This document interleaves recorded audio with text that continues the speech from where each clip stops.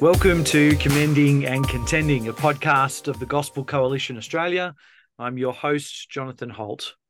The Gospel Coalition Australia exists to encourage and assist Australian Christians to remain convinced of the truth and power of the gospel, to commend and contend for the gospel in our lives and our ministries, and to foster connections between individuals, churches, and other ministries so that we can most effectively advance the gospel in Australia. Joining me today is Heather Millard. G'day, Heather. Hello, great to be here. Now, maybe not everyone's got a chance to meet you. Tell us a little bit about yourself. Well, I'm a full-time public servant in the Commonwealth Public Service, but what I really love is my volunteer role. I'm a chaplain with New South Wales Ambulance, which means I get to get out there and support our wonderful paramedics and help them, I guess, with their well-being and get them to, as they do a really tough job.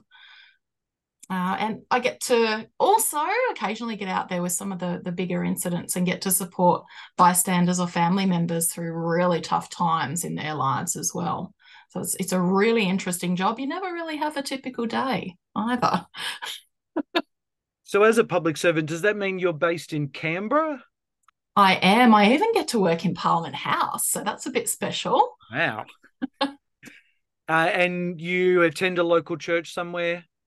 Yeah, I'm a member at Gungahlin Anglican Church, which is in the north of Canberra. Really thriving community, which I love. And they're really important to sustain me in the ministry I do as well with the ambulance service as well. They pray for me and support me as well. That sounds fantastic. Heather, how has God been encouraging you recently? Wow, goodness, it's been amazing lately. I can be a very busy person, one of those ones who don't know how to say no. And recently I was lucky enough to have some time off work and I travelled overseas to a beautiful part of the world in Iceland and Norway. And I was able to be reminded of how to slow down and appreciate creation. And I had a moment, I was actually on a cruise ship in a fjord and took some time out just to stare out at these amazing mountains and glaciers. And after, I don't know, 10 or 15 minutes, I actually found myself singing hymns of praise. And it was a God moment, and the Spirit was just moving me to just remember I'm part of this and how amazing. Slow down, appreciate, and remember that God's all around us. So that was amazing in and of itself. But I just really took encouragement from that to remember God's with me all the time, even in the busy, but take some time to appreciate and get back to what's important, I think. Yeah, absolutely. And that moment where you see the grandeur and size and scale of God's creation that he speaks into existence and sustains by the power of his word, it really can move your heart, can't it? Oh, it really did. And I've spoken about it to a number of people now, and we've all kind of gone, oh, yeah, let's just breathe on that for a moment. Yeah. Absolutely.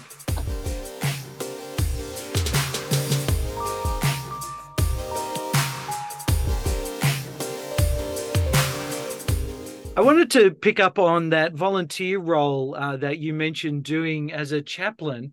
What does it look like for you to commend the gospel of Jesus in that chaplaincy role? Yeah, look, it's a really exciting role, and the program itself is a multi-faith chaplaincy program, and we're working in a secular organisation. So it's a really interesting way to step out for the gospel. And although when I do the work, I'm wearing a uniform, the same as the paramedics. So I fit in, I'm recognised. And the epaulets that we wear on our shoulders, they have the designations for, if you're an intensive care paramedic or a station officer or whatnot. The chaplains, for me, I have a cross on my epaulets. So it's obvious who I am.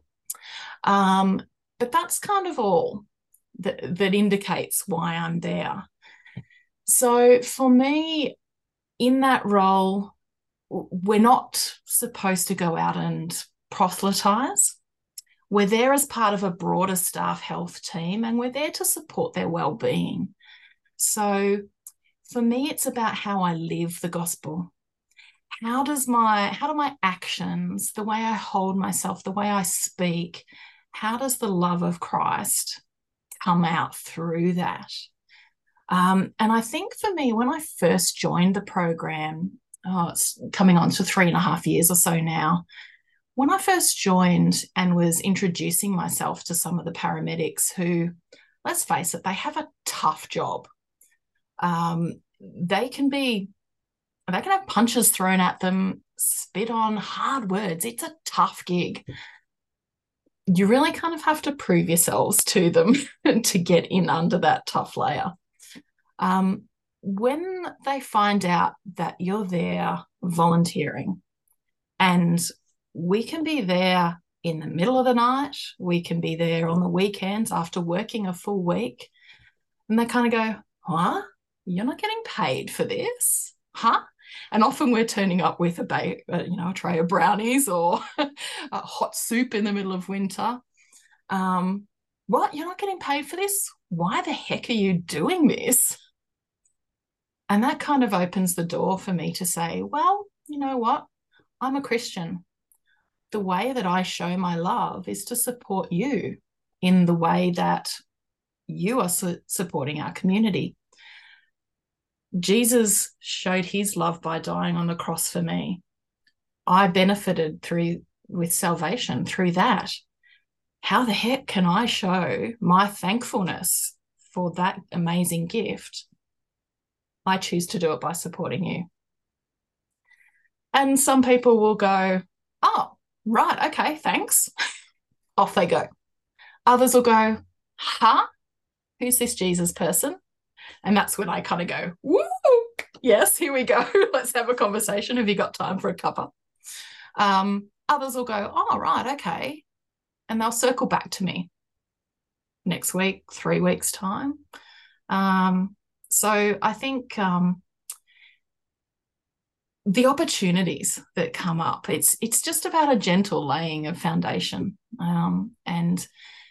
So for me, chaplaincy is how I portray myself, the actions. When people realize that I'm not, dare I say, the God freak, the Bible basher, I'm a regular person that cares for them. That's the solid foundation that can open doors down the track. And I imagine many of the situations you're walking into and the care you're showing comes at a time when there's heightened anxiety, there's maybe trauma, there's all sorts of kind of emotions. What do you do so that the calm grace of God is evident? How do you manage yourself in those stressful moments? Oh, goodness. Yeah, I pray a lot in the car. So visiting a station to build those relationships, that's the easy and the fun part. The other part of my job is attending an incident. And as you've said, they can be really traumatic things. So usually when a chaplain gets called to a job, it's for an unexpected death. So when I get called out to those incidents, I have time in the car where I know what I'm heading to. So I'll spend time in the car praying on the way there. And it's God, use me. Give me the words. I don't know these people. I don't know what they're experiencing. I don't know if they know you, but be with me. Give me the words. Give me the comfort. And I'll arrive on scene. We do the whole there's lots going on there. There's often police involved too. So it's a busy, chaotic time. And I'm praying for the Spirit to be with me and just bring that calmness, just to sit with someone. Often it's not words. I'll just sit with someone and just hold their hand or bring the cup of tea. And I think it's also really important when I've left a scene to pray as I leave. And that's one of the things that paramedics struggle with as well. they'll pick up a patient, take them to a hospital. That's all they know. They don't know if the care they've provided, how that ends up. And it's a bit the same for us, the chaplains as well. So I'll leave a scene and I'll pray and give those people to God. Okay, I've done my work. It's with you. And I guess that's a little bit the same for all of us in our lives, isn't it? As we live our own Christian journeys through life, with whatever work we do or ministry we might do, we're planting seeds or we're watering seeds that someone else has planted, isn't it? So we're all a bit like that. We have to pray for the Spirit to be involved in that person's journey at whatever point they're at. Yes, we just play our part and present in the moment. I wonder if we sometimes get too much in our heads about future hopes and things we wonder about, when we could actually just be present in the moment and trusting God for whether to just sit with someone or whether to, when they invite the opportunity to speak. And it sounds like you're waiting for them to kind of open up that offer you the invitation to speak, and that's when in the program you can start to talk about the way that your faith shapes you and perhaps could touch the other person. Have you seen ways in which once that conversation gets going, people are open to hearing about Jesus? Yeah, absolutely. And I think the struggles and the frustrations that they can see, our healthcare system isn't great. It's better than a lot of other countries, but it's not perfect. And paramedics are such caring people. They get into that role because they want to help, but they're so frustrated at the barriers they hit. So being able to let them vent frustrations, but then also talk about the hope that I have for the next world to come, and why, I understand those frustrations. I can feel them, but there's something better coming. We just have to hang on. So I've seen those, and I've also been able to have the conversations down the track. I've been blessed to have been able to do a baptism for a paramedic and his young daughter down the track, a year or so after meeting them, and that they'd moved away, and they've gone, oh, you know what, it was really great. I loved working with you when I was in your area, and now this has happened. Would you come and do this for us? Even though they'd moved away, they'd got another church or whatnot. So it's an ongoing relationship that we're able to build as chaplains, I think, and that you just walk alongside people. It's such a privilege. Absolutely.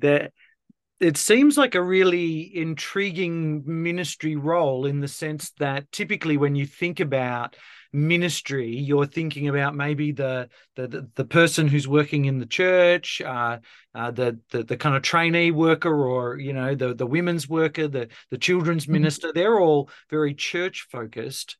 Are there things about having a ministry right on the edges of church, right out in the space of a workplace?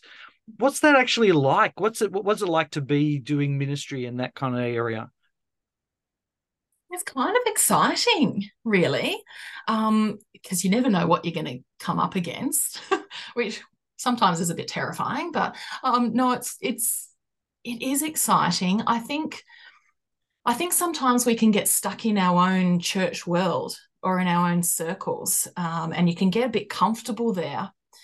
I think perhaps we're seeing that in society as a general now, and we see that in some of the census results, don't we? In the decline in people who consider themselves Christian or to have a faith of any sort. That decline there, we need to get out amongst society and see what's out there and listen. Why aren't people coming to church? And perhaps actually that's okay that they're not coming to church. Let's go and meet them where they are.